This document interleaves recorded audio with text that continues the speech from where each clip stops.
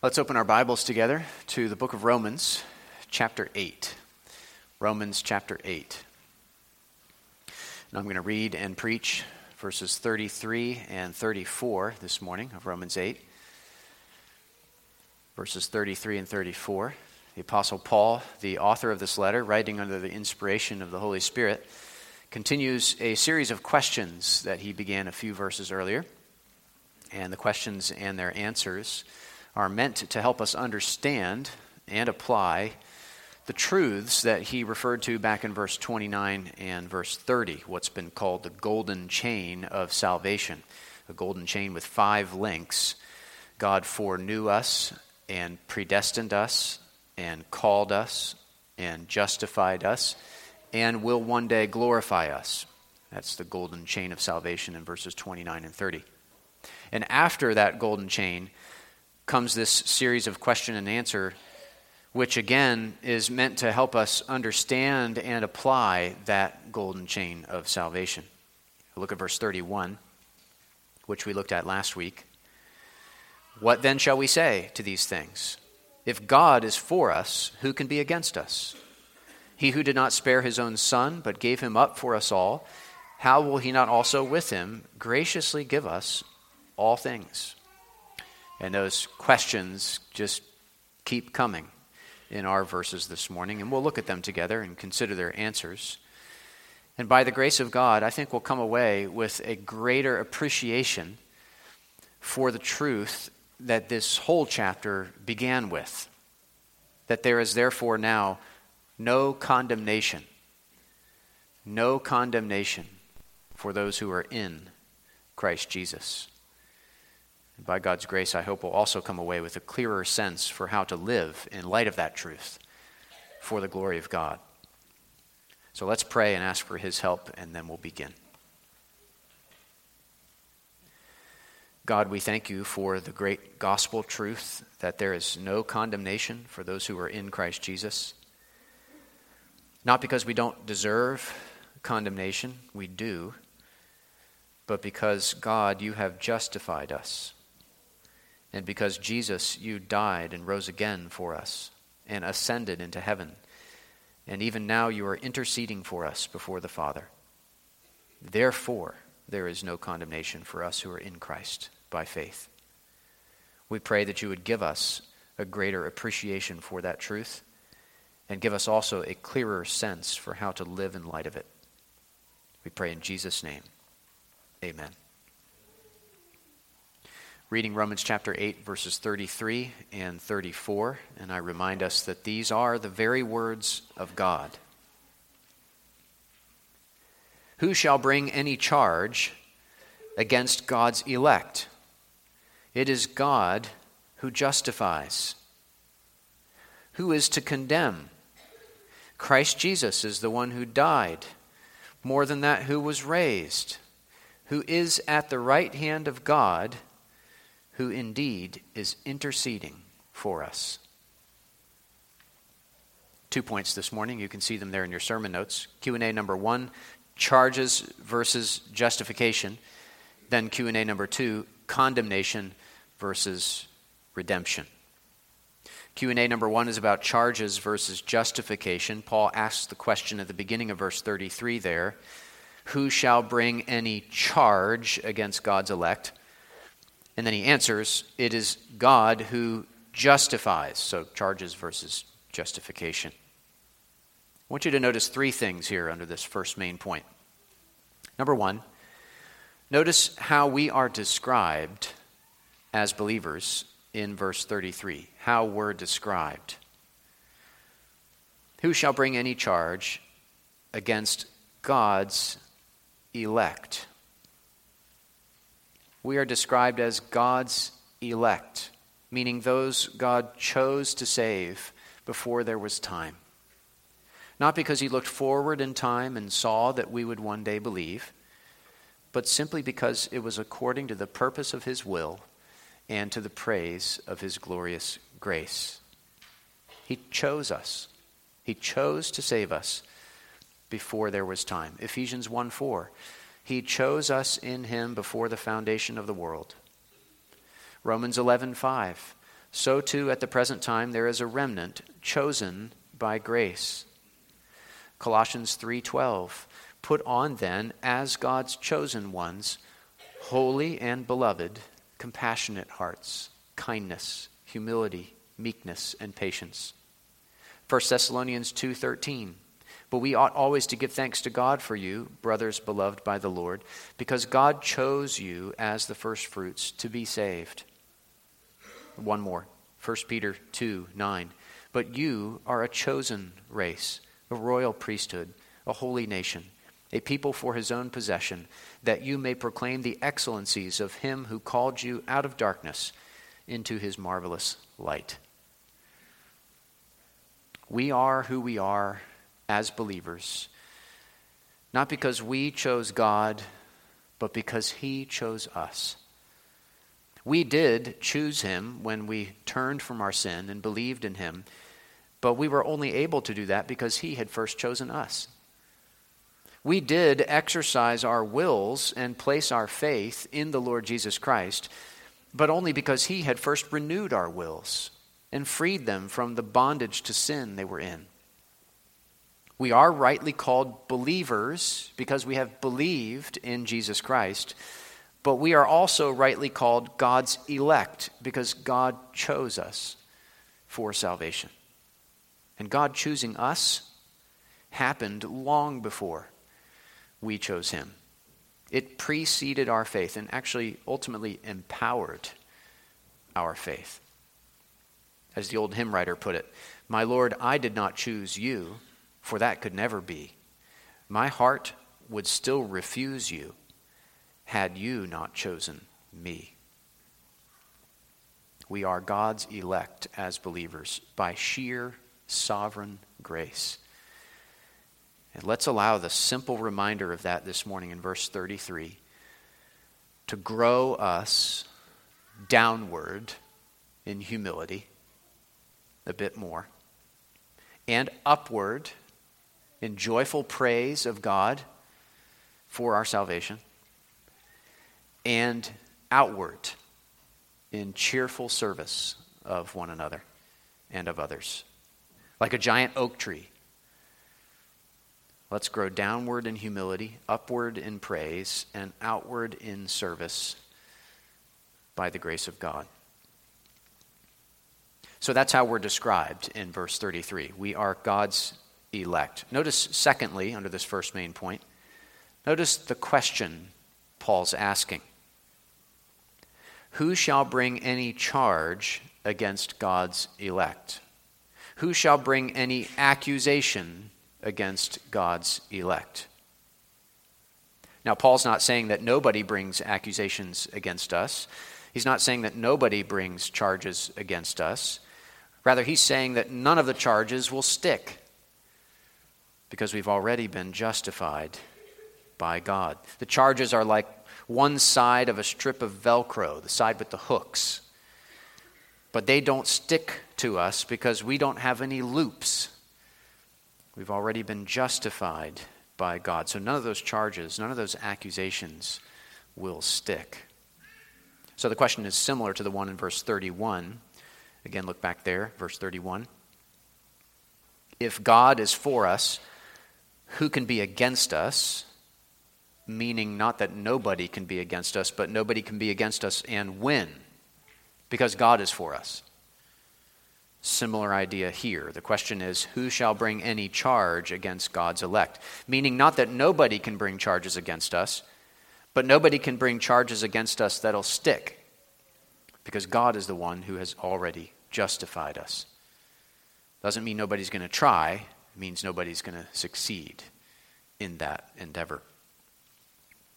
Well, who is it that tries? Who is it that tries to bring charges against us as the people of God? Well, there are three entities, I would say. The first is the unbelieving world.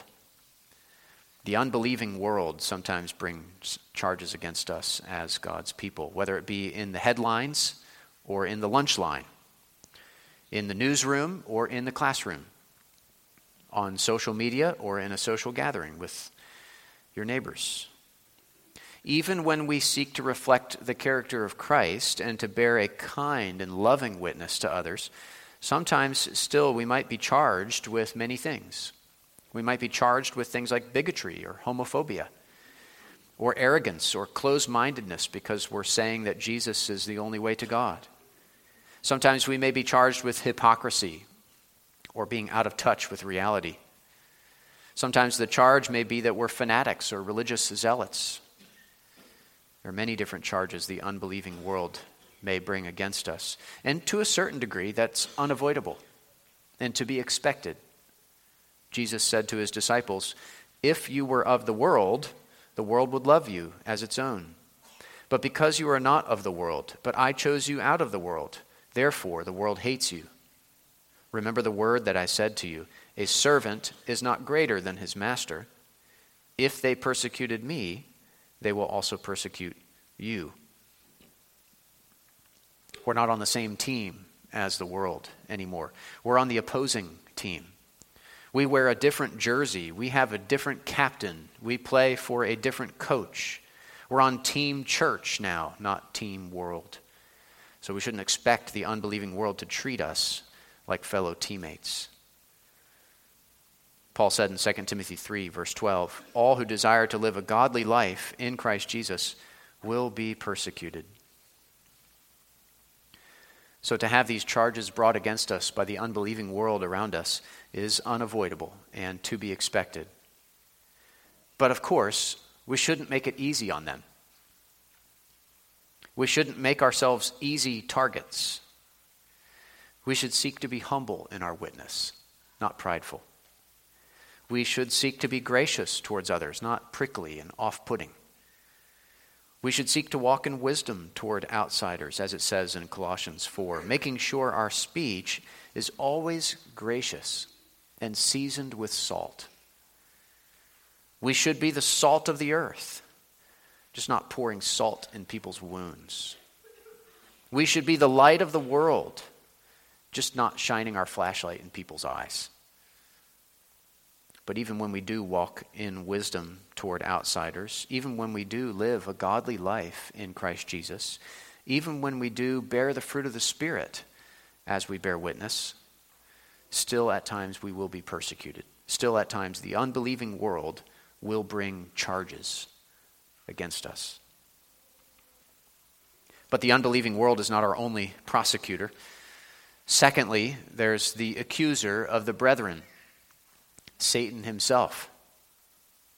Though the world can often be fairly off target when it comes to the charges it brings against us, Satan is usually closer to the mark. He's been practicing.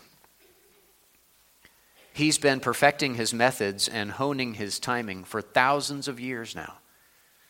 And he's very good at what he does. Sometimes he accuses us before God, like when he stood before God and accused Job.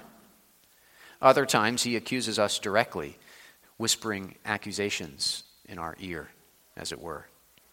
Sometimes he's wrong or a bit off, but sometimes he's right.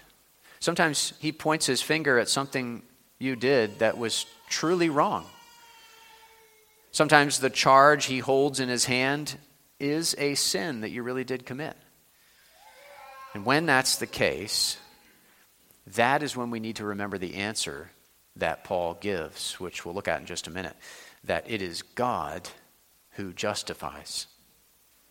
When Satan accuses us, we need to remember that God has already justified us. Like we sing, when Satan tempts me to despair and tells me of the guilt within, upward I look and see him there who made an end of all my sin. Because the sinless Savior died, my sinful soul is counted free. For God the just is satisfied to look on him and pardon me. So when Satan points to your sin, point to the Savior.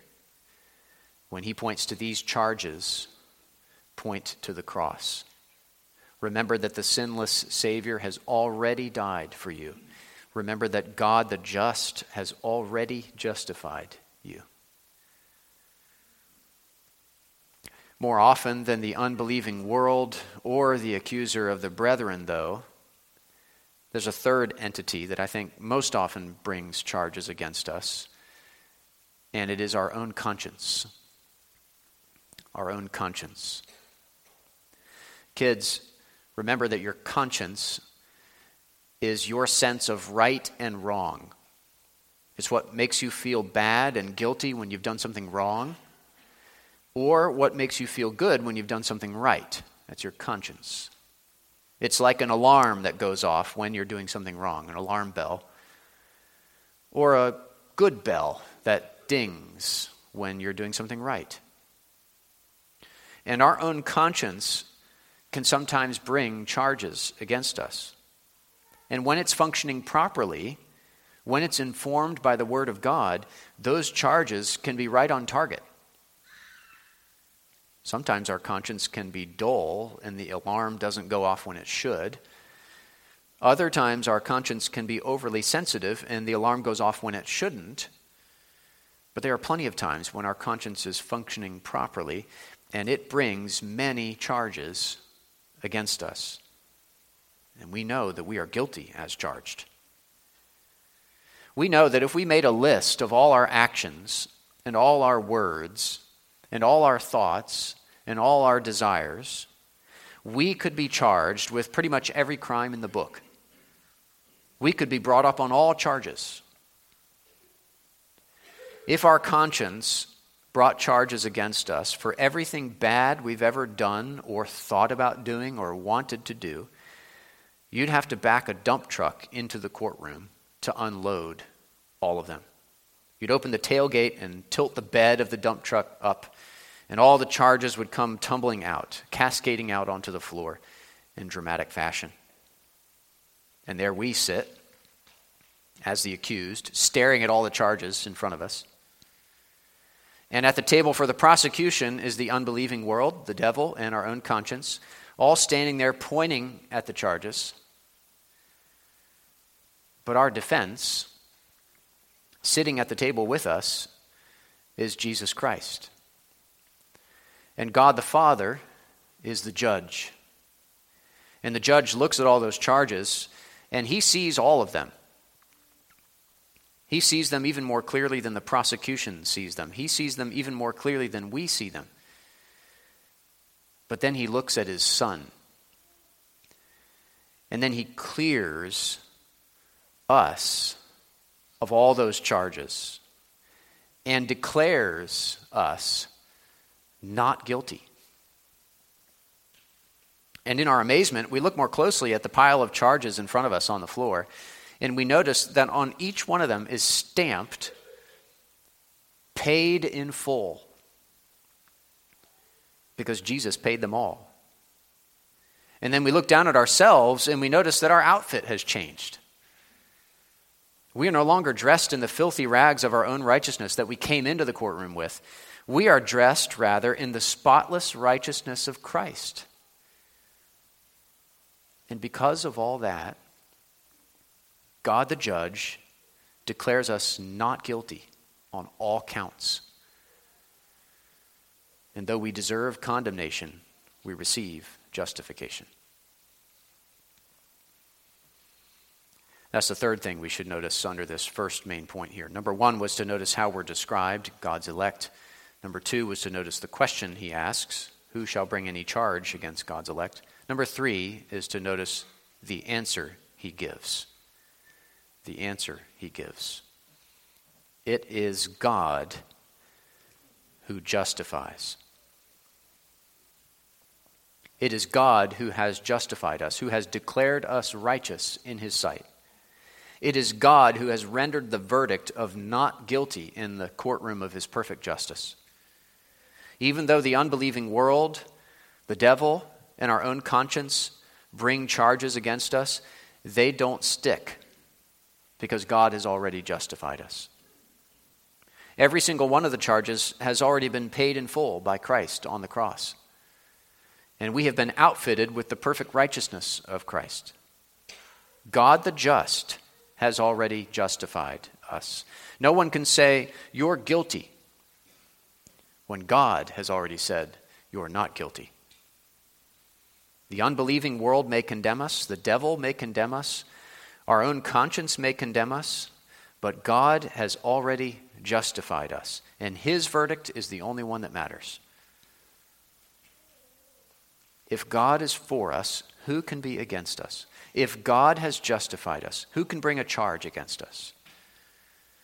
When these entities try to bring charges against us, they are bringing charges against those God has already elected and already justified. So when the world, the devil, or your own conscience try to haul you back into court, remember that God has already justified you. If you've sinned, turn from that sin. Confess that sin to God. Receive his forgiveness and his cleansing through faith in his Son. And do not let that charge hang over you like a dark cloud. You've been set free of that charge. Don't listen to your accuser. Listen to God. It is God who has already justified you, and there is no condemnation for you because you are in Christ Jesus. Well, that's Q&A number 1, charges versus justification. Let's look more briefly now at our second main point, Q&A number 2, condemnation versus redemption. Look at the question Paul asks in verse 34. Who is to condemn? Basically the same question as in verse 33. Who shall bring any charge against God's elect? Here it is, who is to condemn? Who is there to condemn us? And the answer is a very strongly implied no. No one. No one can condemn us. Not only because God has already justified us, verse 33, but also because Christ died and rose again for us and ascended into heaven for us, and indeed is even now interceding for us. Let's look at each of those 4 things in turn briefly. Christ's death, Christ's resurrection, Christ's ascension, and Christ's intercession. Number 1, Christ's death. Who is to condemn? Christ Jesus is the one who died. Christ died to atone for our sins. He died as a substitute sacrifice for our sins. He died to pay the penalty for our sin. He died to cancel the debt of our sin. He died to absorb the wrath of God. He died to satisfy the justice of God. He died to reconcile us to God. He died to give us access to God. He died to liberate us from bondage to the devil and to free us from slavery to sin. He died to rescue us from condemnation, both now and at the final judgment. There is no condemnation for us who are in Christ, because Christ was condemned for us. In my place, condemned, he stood. God doesn't require double payment for our sins. Christ already died, and he died once for all. Listen to Romans 5, verses 6 through 11. For while we were still weak, at the right time, Christ died for the ungodly. For one will scarcely die for a righteous person, though perhaps for a good person one would dare even to die. But God shows his love for us in that while we were still sinners, Christ died for us. Since, therefore, we have now been justified by his blood, much more shall we be saved by him from the wrath of God. For if while we were enemies, we were reconciled to God by the death of his Son, much more, now that we are reconciled, shall we be saved by his life. More than that, we also rejoice in God through our Lord Jesus Christ, through whom we have now received reconciliation. Christ died. Number 2, Christ rose again. Christ's resurrection. Christ Jesus is the one who died. More than that, who was raised. Now, more than that doesn't mean more important than that. He's not saying the resurrection of Christ was more important than the death of Christ. It's like saying one wing of an airplane is more important than the other. Rather, more than that has the sense of more than just that. That is, it's not just that Jesus died, it's more than just that. It's that he also was raised from the dead. His resurrection was his vindication, the Father's authentication, and our justification. It was his vindication that his claims were all true. It was the Father's authentication that his sacrifice was acceptable. And it was our justification, Romans 4:25, who was delivered up for our trespasses and raised for our justification. If Christ wasn't raised, we would still be condemned. 1 Corinthians 15:17, if Christ has not been raised, your faith is futile and you are still in your sins. But since Christ has been raised, we are set free from our sins. If he's still in the tomb, we're still in our sins.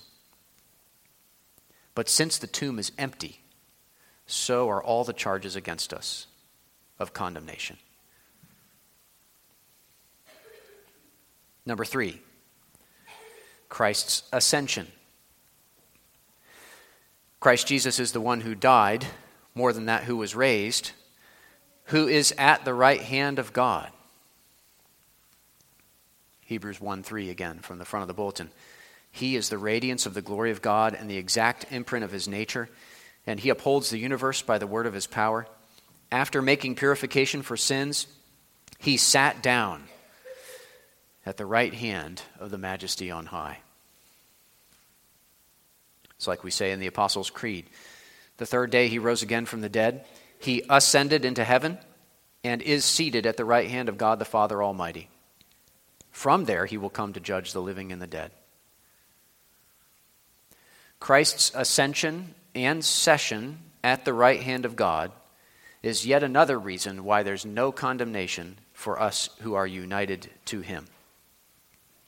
He is exalted. He is sovereign. He has all authority. Nobody who would seek to condemn us is sitting in a higher position than he is. His is a position of authority and sovereignty and dominion and glory. And the fact that he sat down at the right hand of God after making purification for our sins means that the purification for our sins was effective and sufficient. When a hardworking farmer finishes his work for the day, then he sits down. He doesn't sit down until his work is done. Christ sat down at the right hand of God because his work of redemption was finished. He had died, he had risen, he had ascended, and then he sat down. Our righteousness is seated at the right hand of God. Our Savior is seated at the right hand of the Majesty on high. Paul mentions at the end of Ephesians 1, quote, what is the immeasurable greatness of his power toward us who believe, according to the working of his great might that he worked in Christ when he raised him from the dead and seated him at his right hand in the heavenly places, far above all rule and authority and power and dominion, and above every name that is named, not only in this age, but also in the one to come. And he put all things under his feet, and gave him as head over all things to the church, which is his body, the fullness of him who fills all in all. Christ is seated at the right hand of God, far above all rule and authority and power and dominion, and he has been given to us, the church, as head over all things and as our head. Head over our hearts, head over our lives. And nobody can condemn us when the exalted Christ is our head. Nobody can condemn us when we are his body. Number 4, Christ's intercession. Christ Jesus is the one who died, more than that, who was raised, who is at the right hand of God, who indeed is interceding for us. Christ is praying for us and serving as our high priest and our mediator. Like we heard in the scripture reading from Hebrews 7. The former priests were many in number because they were prevented by death from continuing in office.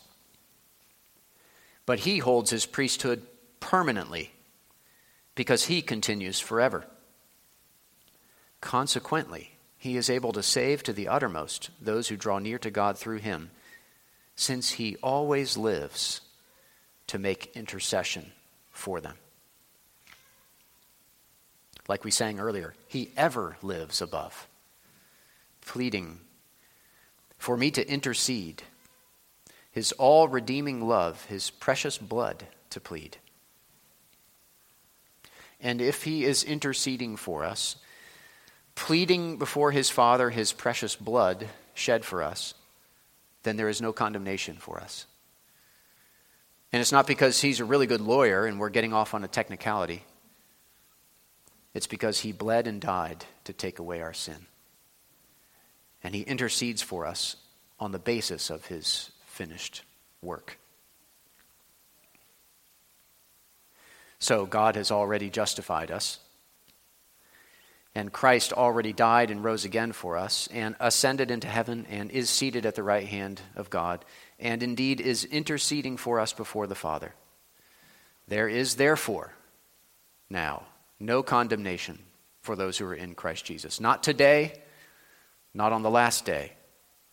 We won't be condemned on the day of judgment. We'll be acquitted on the day of judgment. Two things I'll say as we draw to a close this morning.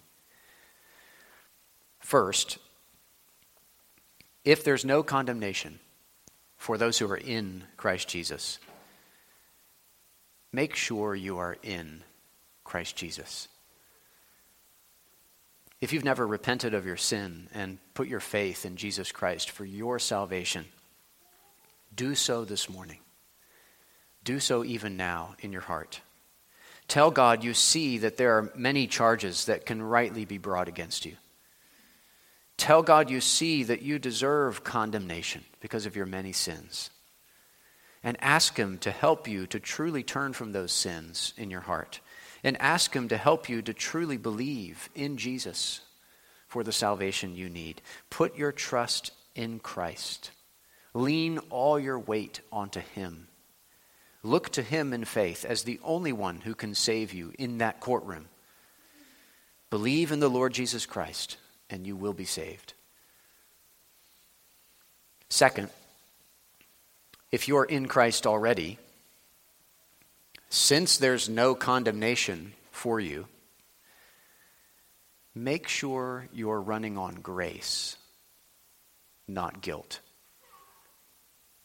Make sure that grace is what's powering your life and your heart, not guilt. Since we've been justified, we don't have to live with guilt constantly gnawing away at our conscience, a low-grade sense of guilt constantly humming in the background of our lives. Since we've been declared not guilty by God the judge, we don't have to carry on our backs the burden of all those charges that could be brought against us. Since there is no condemnation for us, we don't have to live like we're still awaiting the verdict and we're not sure what it's going to be. If we are in Christ, God has already justified us. If we are in Christ, he has died and risen again for us and is seated at the right hand of God and is interceding for us. Of course, if we have unconfessed sin, we should repent of that sin. We should confess that sin to God and receive his forgiveness. If we have incurred fresh guilt by our sin, we should repent and receive fresh grace. But then we shouldn't let that guilt hang over us. If it's been paid for by Christ, it does not need to be paid for by you also. If God remembers it no more, you do not need to keep remembering it and rehearsing it in your mind. Guilt should not be what fuels us and motivates us. Grace should be what fuels us and motivates us. So fill up your tank with grace. Fill your mind and heart with justification and Christ's death and resurrection and ascension and session and intercession. Don't live like a prisoner who's constantly trying to get on the warden's good side. Live like an adopted son who already has the love and favor of his Father. And because he has his Father's favor and love, he desires to please his Father in everything he does. There's no condemnation for us who are in Christ. None of the charges that can be brought against us will stick because they've all been paid in full by Jesus. God's verdict of not guilty has already been handed down. We've already been justified. Christ died for us and rose again for us and ascended for us and sat down for us and even now intercedes for us. We have the love and favor of our Heavenly Father. Let us seek to please him in all we do, in his strength. Let's not run on fumes, on the fumes of our guilt.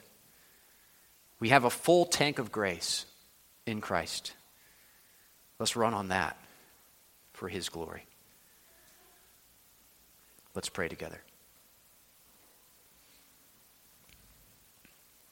God, we thank you that even though we deserve condemnation because of our sin, in the gospel we receive justification because of Christ. We thank you for justifying us on the basis of the blood and righteousness of your Son. And Jesus, we thank you for all you did for us in your death and resurrection and ascension and session, and all that you continue to do in your present intercession for us. Help us this week not to run on fumes, but to run on the full tank of grace we have in you. We pray in your name. Amen.